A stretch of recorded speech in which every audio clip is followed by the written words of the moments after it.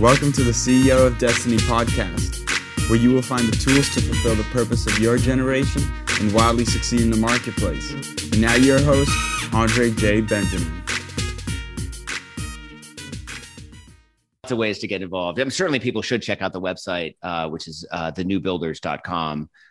There are some resources there. You can find local bookstores to buy the book from. Most local bookstores should be carrying it at this point.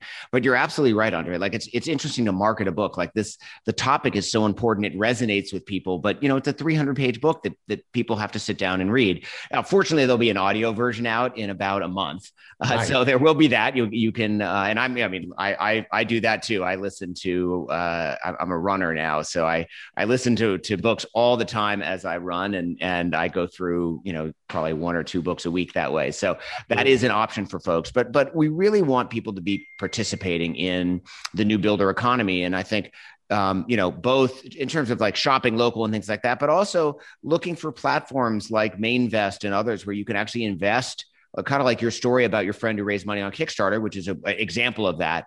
But there are others that allow you to actually make an equity investment in local businesses. And there's something really satisfying. I've had a chance to invest in a handful of local businesses over the years. It's really satisfying to go to a restaurant knowing that you would help support them, or go to a local brewery and know that you had played a part in their getting off the ground. And I would just encourage people to think about ways that they can give back. And then, there's so much power in just being helpful to new builders. So if you have a background in business and or logistics or whatever it might be, and just offering to help, find a local organization like E4All or your local chamber, and see if you can't give something back to your community by helping a business owner kind of figure things out.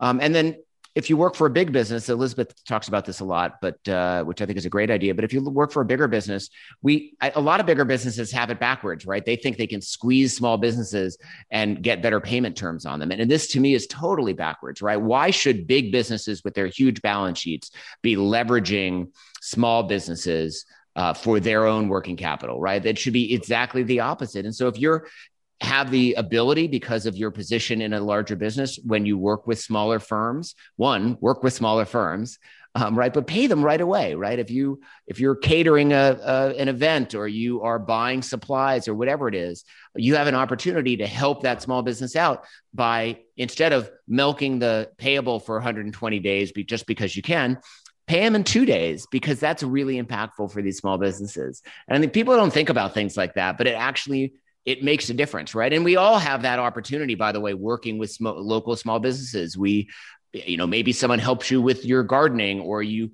have a handyman coming to your place to fix something, or you're doing a small addition, or whatever it might be that you're doing. You have the ability, as soon as you get that bill, to pay it. And that's actually very impactful to the small business and the vendors that you're working with. When everything began and everything shut down, the barber that I go to, the barber shop, I continued to, and he was so irritated that I did it as his client, but I continued to pay him as if he was cutting my hair, though he wasn't cutting my hair during that time.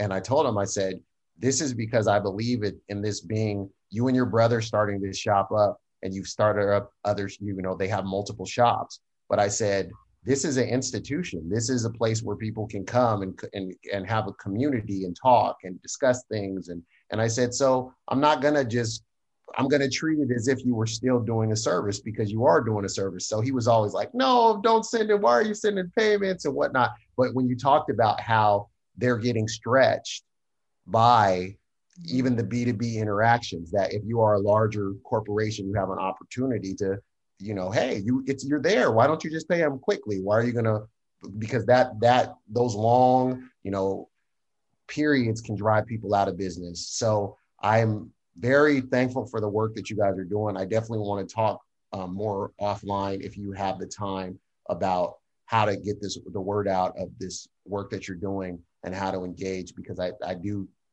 believe that there is I like optimism, and I like people not being naive as to the challenges that we're facing, but they're solution oriented. And I love that about when I saw this book in Barnes and Noble, I was upset because I said this should be front and center. Now my brain found it because of how we have a portion of the brain called the reticular activation system, which I'm sure you're familiar with, and it filters based upon focus, right? So because I'm focused on these things, that's how I can go into a store and my wife will say, how did you find that in thousands of books? Because your brain filtered it. And I said, what, the new builders? What is that? And I was like, this needs to be over all these other established authors, no disrespect to them, but this is something that's new. We don't need to hear the same, women and same men talking about the same things. Let's highlight this. So please continue on in your work. Please continue on getting people to have conversations about this. Please continue provoking critical thinking around this, that people start to really see themselves as coming to the table. I love the power of agency. I love the stories of almost like a David taking on a Goliath, and it's not really a us against them, but it's why don't we all work together corporately and to bring solutions? Why doesn't big business work with small business and mid-sized business? Why doesn't the government see the value of that 40% of small business owners that are bringing people to the table and that are keeping things moving, rather than just who cares? It's just that was one of the biggest complaints of people, that when the modifications happened, they were frustrated because their restaurant was getting taxed and told that they had all these different regulations, but then the bigger stores were allowed to have a different set of rules. And so they said, I just don't understand. They said some of this is just seeming like a power play, because they're saying, I voted for these politicians, I believed in them, and then it's like a betrayal because I did everything that you said, I modified, I adjusted, and then I still was getting stuck. And then I walked across the street and I was basically boxing people out in the aisle because there's so many people, and these same rules weren't enforced that were enforced upon my business. So people are definitely looking and re-examining how just different rules are applied. So thank you for your time. Again, say your website again. Everything's going to be listed in the show notes. And we'd love to have you back as more things develop on the horizon for you, as more opportunities open up and you come out with more books, I hope, and more podcasts and more documentary. Thank you. Well, thank you so much. So the website and the first way you can participate in this movement is buying the book.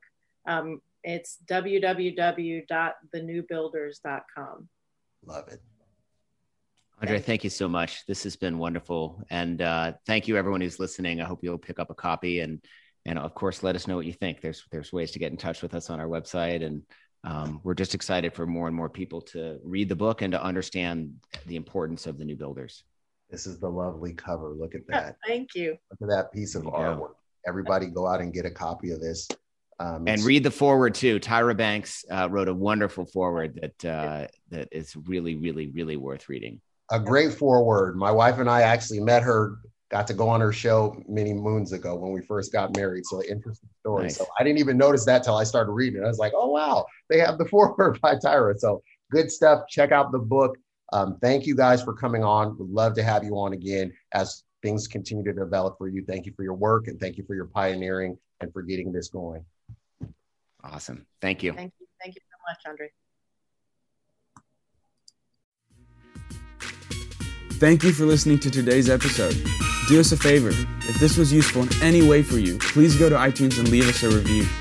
Reviews will allow others to easily discover the podcast.